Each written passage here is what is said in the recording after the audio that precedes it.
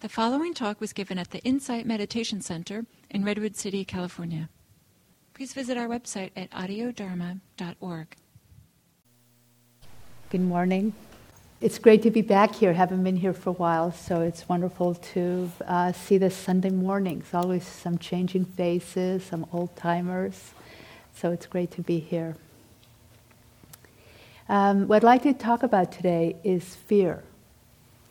One of the things that many of us realize on retreat, on a long retreat, is how much fear runs us, often without us knowing it. Sometimes it's the normal neurotic fears that many of us have of, am I good enough? Am I smart enough? Am I going to do well on this? And fear of failure, all those general type of fears, fear of rejection that people tend to have. But there's also the deeper existential fears that as the mind settles down and those parts of the brain calm down, that arise and are basic fears of death and loss and that nothing, the realities of life, that nothing lasts, that everything we love and hold dear is going to be gone. And to feel those fears, to be able to come to a place of peace with the reality of the impermanence of this life, of the impermanence of everything that we hold, is kind of the heart of this Buddhist practice. So first I want to start with what is fear.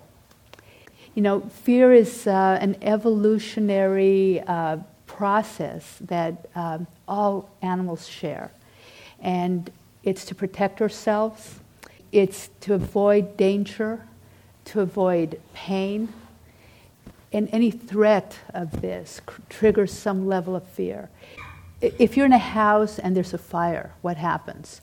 You're in a dead sleep, you wake up like that, right? It doesn't matter how tired you are, you just get energized. All these hormones start flooding the body. They say over 30 hormones get stimulated when you enter a fight or flight response. That's what it's called when the fear hits you and all this energy arises so you can get away. You can either get away or fight if there's something to fight. And what happens is your breath speeds up, your heart starts racing, your eyes open, to let more light in so you can see better. You get really hyper alert. And even the blood vessels on your skin contract so that the blood can stay in your main muscles. And that's why people get a chill sometimes from fear. And let's see if I forgot anything. Oh, and our blood sugar level goes up really quickly. Takes it out and brings it into so you get a lot of oxygen to your brain. Your muscles have a lot of energy, and you're ready to go. The reaction lasts a very brief period. And then another part of the brain kicks in that can actually evaluate a little bit more quickly. Yes, I'm running out of the fire, but oops, did I leave my kids behind? So the brain, another function of the brain kicks in. So this is a really important, essential human reaction. If your kid runs across the street in the middle of traffic, you can get really scared and you'll be able to really move fast. You've heard of people who are able to lift a car. A woman lifted a car because her kid was going to get trapped. And that's a lot of adrenaline. So it's an incredibly strong, powerful, healthy reaction. The problem arises when we have chronic fears.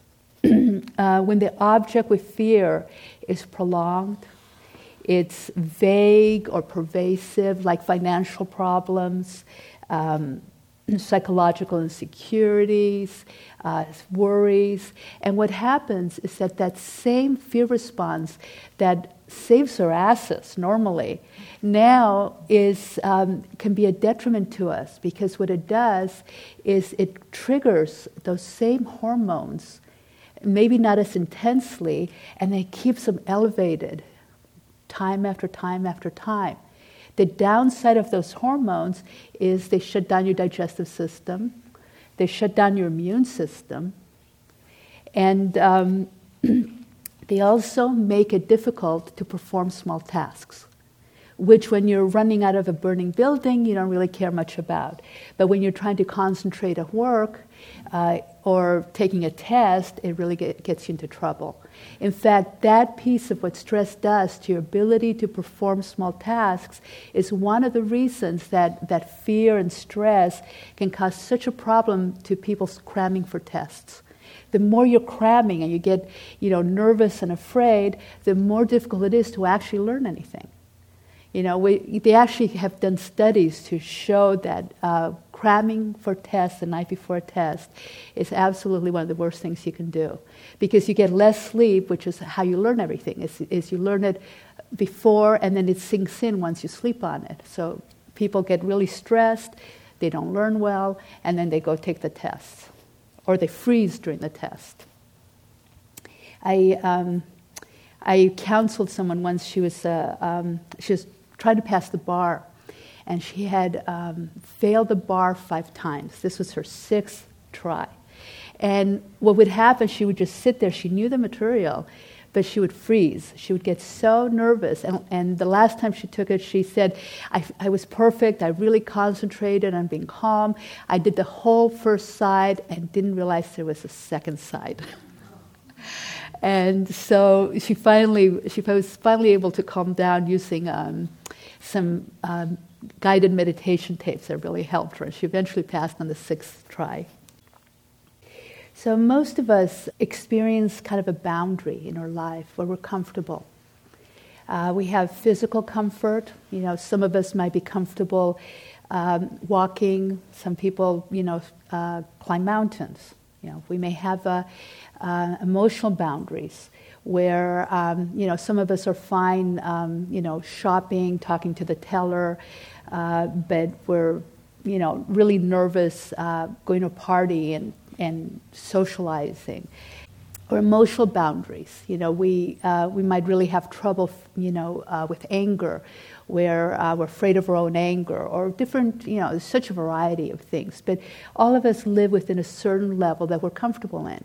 We're going along fine until something brings us to the edge of what we're comfortable with and pushes us beyond it. That's when fear kicks in. How we deal with that edge is whether we're going to go into an unhealthy fear reaction or we're going to grow. So for instance, if everything's going along well in life and we get sick, and which is something that absolutely is not within our comfort zone, we could react in a way that's really, oh, poor me, and my life is ruined, and go into a downward cycle. Or we can face the fact that, okay, here's this unwanted illness. What do I do with it? How can I make the best of it? How can I grow with it?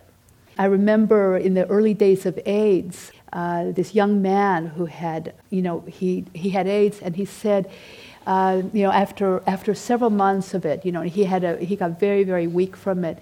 He said, this is the happiest I've ever been in my life. He said, for the first time in my life, I'm appreciating the moment. It really always stuck in my mind. I mean, this is like from, decades ago. But he was able to actually take his illness and really come to the present with it. It was something that before his life was so busy and just always forward-driven by anxiety and by kind of do, that he had never been able to just settle and relax. So how we deal when things take us outside our comfort zone is whether we grow or whether we go into negative, contracted state. Ezra Beda, I don't know how to pronounce it, but he's a Zen teacher down in the San Diego area. So he said that negative emotions come from 3 basic fears. The first one's the fear of unworthiness, that we're not good enough. That can take a lot of forms that we don't really realize. Like, for instance, a lot of people who think, oh, I'm a really confident person, but they're afraid of failure. So a lot of people, some people respond to their fear of failure, they don't even try. Some people respond to their fear of failure, staying up all night, overworking on something, over-planning, being stressed out. So people respond differently to these fears. The other thing, the fear of unworthiness, is or self-image. I know people who suffer a lot because they're having a bad hair day. It sounds silly, but you look at a teenager, how much of their self-image can depend on one pimple. Or fear, these things are how we're wired. It's, they may seem silly sometimes, but we've been conditioned in this way by our culture, by our parents, by our experiences. Our fear of our self-image is huge for a lot of us. You're sitting, I'm sitting up here, maybe a thought arises. Oh, I did, the thought that did arise is like, oh, well, I didn't notice that, that I was supposed to pay attention to the interruption. I wasn't mindful of that. And that just entered there, but I just don't take it too seriously. Yeah, I could have done that better, but, not a big deal. But it's how we respond to that. I could have really contracted and said, wow, I'm teaching the Dharma here. I'm supposed to be aware of things like that, when somebody wants to get my attention. So could have reacted either way. So, I hold it lightly. So it's not that we need to get rid of our insecurities, but we can let them come to the light. Here they are. It's just an insecurity coming by. That's okay. And we can work with these things. We don't have to, fix them. We don't have to fix ourselves. We can just bring light to them. One of the, I don't know how many of you remember, he's probably still around, Tony Robbins. He was a motivational speaker, from the 70s, I guess. He was counseling all these people from the Fortune 500. And he told a story of, he was working with this one man from one of these companies who was like really unhappy in his life. At the time, he was making $4 million a year. And he was really upset because his competitor was making 5. And it just totally shattered his self-image. He was supposed to be number one. And it didn't matter. Same thing, you've seen that with people who are athletes who compete, trying to get that gold medal. It's like, oh, I only won the silver, and they're upset. And and they're like these incredible accomplishments, but it's not good enough because we hold some idea of how we should be. And whenever we hold these ideas of how we should be, at some point, it isn't going to prop us up. The other fear, so the first one's the fear of unworthiness, which covers a whole, as I said, a big ballpark there. The next one is the fear of losing safety and control. That's one of the big fears from people who are public speakers, I don't know if any of you have experienced that initial fear, the first time you're a public speaker, of like butterflies in the stomach. You're kind of nervous, and and you've got to speak to a room full of people, and all these feelings that come up, and you're afraid of losing control. Fear of the future. We can't control the future. We don't know what's going to happen. Fear of financial insecurity. All those fears are fear of loss of control, loss of safety. It includes fear of the big issues such as loss, illness, and death. We can't control any of those things. And the last one is the fear of being alone or being disconnected, of abandonment. So the thing about these fears is that those fears happen to all of us. Those conditions happen to all of us. And when we try to make our happiness dependent on not having those things happen to us, it isn't going to work. So the practice, Buddhist practice, directly addresses finding our peace of mind or happiness in something that doesn't change, in something that doesn't, that we're not going to lose, that doesn't have to be a certain way. And the way we do that is by showing up to whatever's here and saying yes to it and looking at it and being with whatever is here. Generally, people don't like to be afraid. There's a few exceptions, but the main reason we have aversion to fear is because it's unpleasant. It doesn't feel good. So the tendency is to push it away. So in meditation, mindfulness practice, we turn towards the fear. We make the fear the object of our attention. Woody Allen, said it really quite well. He said, "I don't like to be afraid. It scares me." Some of us have also experienced an interesting aspect of fear, and that's excitement. There's a really fine line between fear and excitement. How many of you like roller coaster rides, scary movies, sports like skydiving or hang gliding? There's this feeling when we get a little bit afraid, just afraid enough, where all these hormones are coursing in our bodies. They feel great. So there's some pleasure that comes with that fear. There's even some studies showing that there can be a sexual relationship to the fear and excitement. And they did a study that I thought was really interesting. They had two bridges about, I think, was it 250 foot drop? And they went like 500 feet, right? So it's a bridge about 500 feet across, 250 foot drop, and they had one bridge was really stable. You could walk across it and know nothing was going to happen.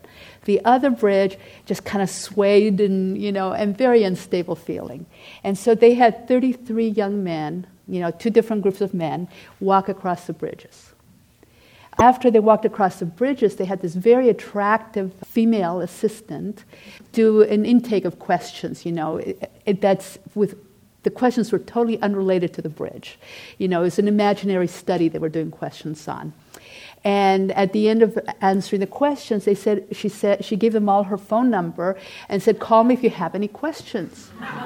Okay. Within a few days, 2 of the men from the stable bridge called her. 9 of the men from the other bridge called. And there have been other studies that show that connection. So we're wired in interesting ways.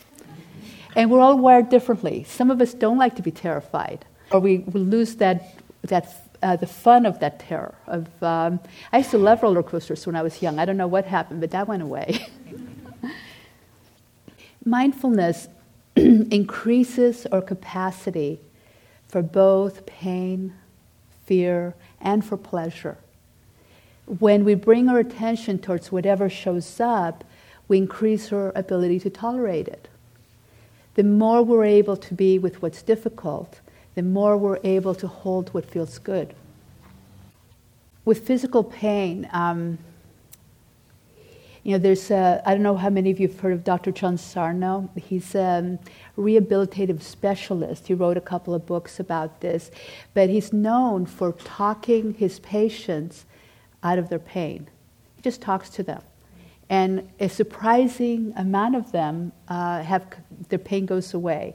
Another amount of them, it decreases quite a bit and becomes much more manageable. Many years ago, I used to be a chiropractor. I noticed that, myself, that patients would come in, and just by explaining to them what was wrong, sometimes the pain would go away, because they would splint against their fear. Like you'd get somebody with a back strain, the first time they had a back strain, and they'd be so afraid, so scared, that they would just tighten, and the tightening, holding that tightening hour after hour after hour, actually caused pain. And when they said, "Oh, I don't have to worry," they relaxed, and the pain cleared up. So there wasn't much for me to do. It was just, let them get well. So, with sudden threats or accidents, what we sometimes do is we contract. We might protect our heads. We might protect our abdomen. With emotional things that can happen, we might just contract and try to get small.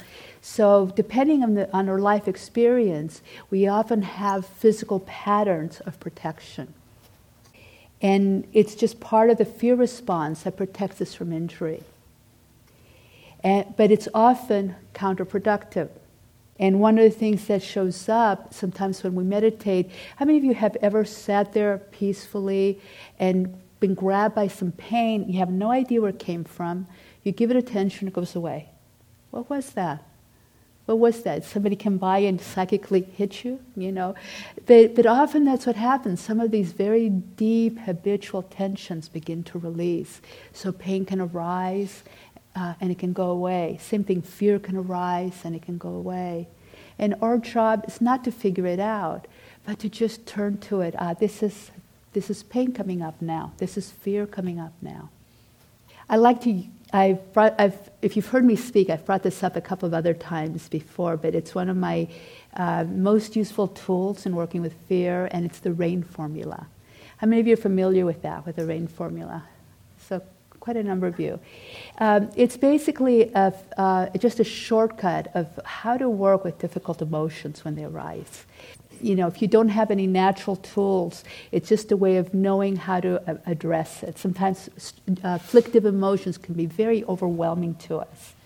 So the first one, and I'll repeat this, so don't worry about remembering it, RAIN, okay? So the first thing is to recognize what's happening.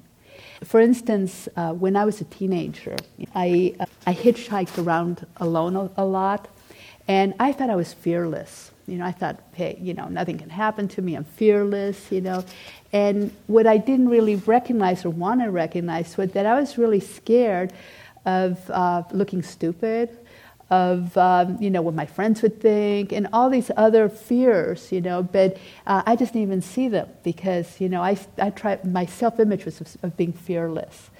And so recognizing when fear is present is the first thing. You can't work with something you don't recognize. I know people who've been very adventurous in the world. They'll do all sorts of, fly off cliffs, do all sorts of crazy things, and travel in really exotic, dangerous places, but they might be afraid of intimacy. So we have to look at our fears. I remember one of my teachers, he said he was in a long retreat, and he just, there was just something was wrong. He had no idea what was wrong. But as he spent more and more time with it, he finally realized that he was lonely. And it took him days to see it. He just could feel something was wrong. So some of our fears, we kind of shove them down with our self-images and our armoring and protections. So the first step is to recognize. The second step is to accept. It's okay to be afraid. It's okay to feel whatever it is we feel. To say yes to it, to turn to it instead of resist it. And unless we do that, unless we accept it, it's pretty hard to get to know it. You can't investigate something that you think shouldn't be there. And which brings us to the third thing. So you recognize it. Okay, this is fear. You accept it. It's okay that it's here. And now you investigate it. And the easiest way to bring your attention to fear is in the body. So if it's a big fear, you don't want to do this the moment that you have to get out of the fire, by the way, This is what you do after, or with other types of more chronic fears. But when we're afraid, the body's doing certain things, and we're all a little bit different, and each time we're afraid it might be different. So you go to the body, that grounds you. And one of the things that it does when you do that, it gives you a little bit, just by paying attention to fear, it gives you a little more objectivity. You're not so entangled in it. It gives you a little bit of respite from the fear. Because now you're looking at it, you're doing something a little bit different. It automatically changes it. Being mindful of fear already changes it. You don't have to be afraid of it. You can approach it. And then you may notice that there are two very different things. The physical sensations of fear and the mental part of the fear.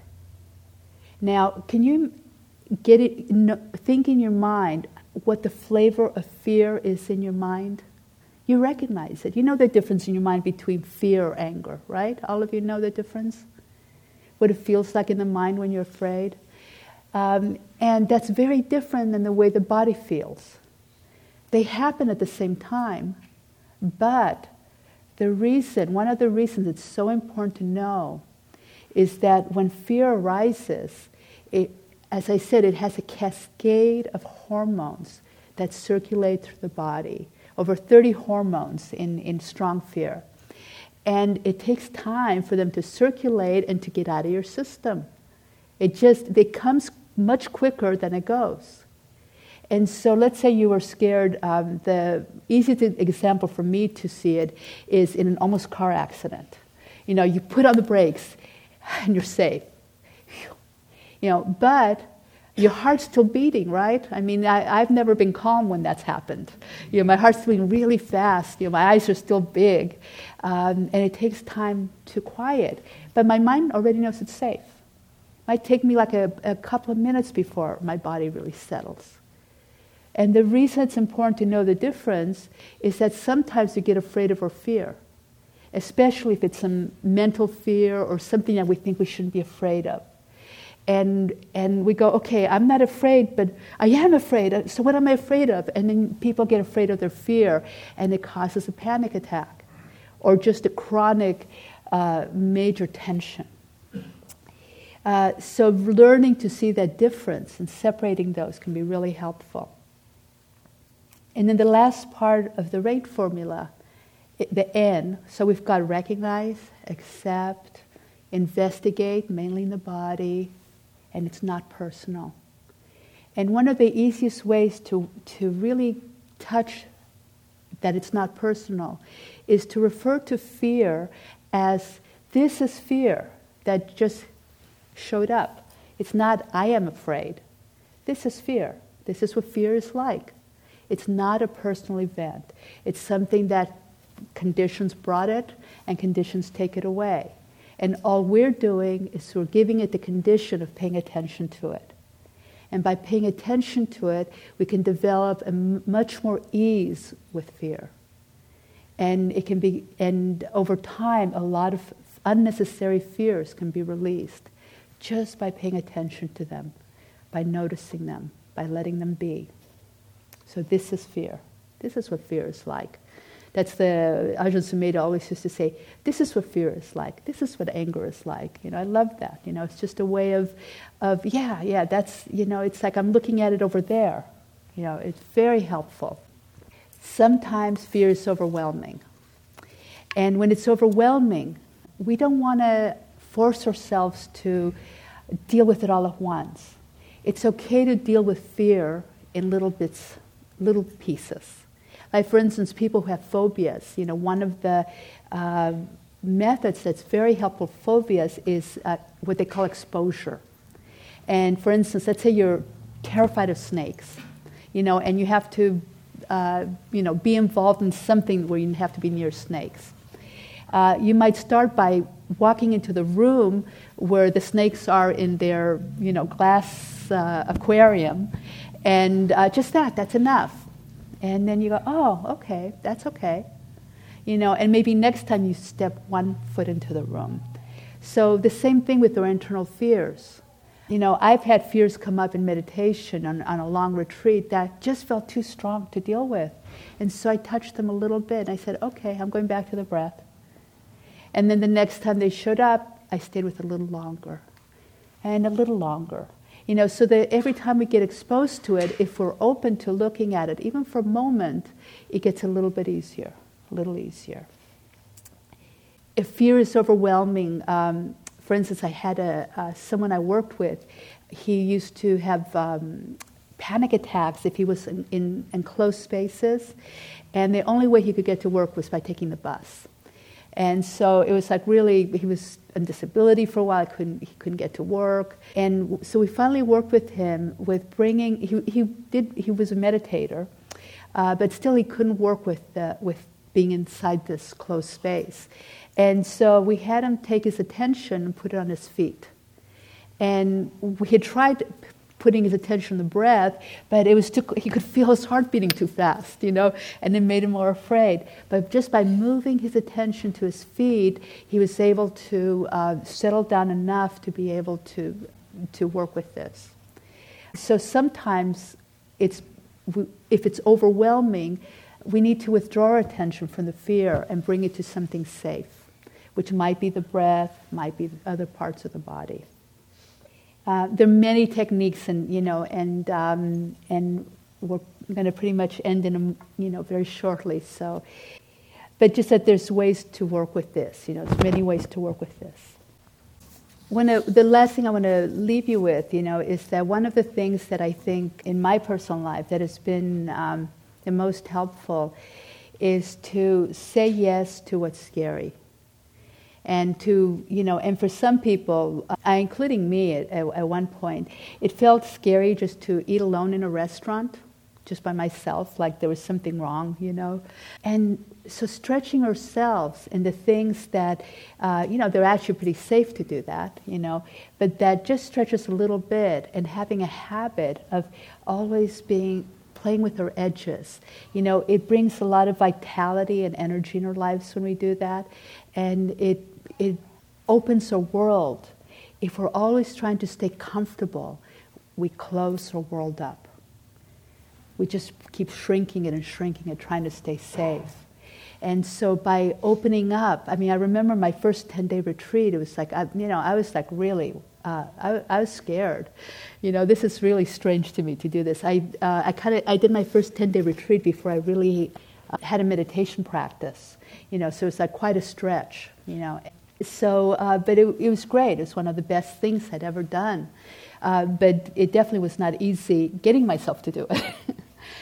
But just all along, just playing with those edges of our comfort, I think, is one of the most helpful things to do to work with fear. A lot of Buddhist practitioners, when they start really contemplating on the big issues of old age, sickness, and death, they choose to volunteer in hospice work, to spend time with those who are ill or dying. And everyone I know who has done that, has really grown a lot from that experience. Regularly putting ourselves in situations that stretch us a little bit, we often find that it's not as bad as we thought. That our anticipation is worse than the actual doing of the thing. And as Mark Twain said, some of the worst things in my life never happened. So I just want to end with a Rumi quote, that famous Buddhist poet, right? So run from what's comfortable. Forget safety. Live where you fear to live. Destroy your reputation. Be notorious. I have tried prudent planning long enough. From now on, I'll be mad. Thank you.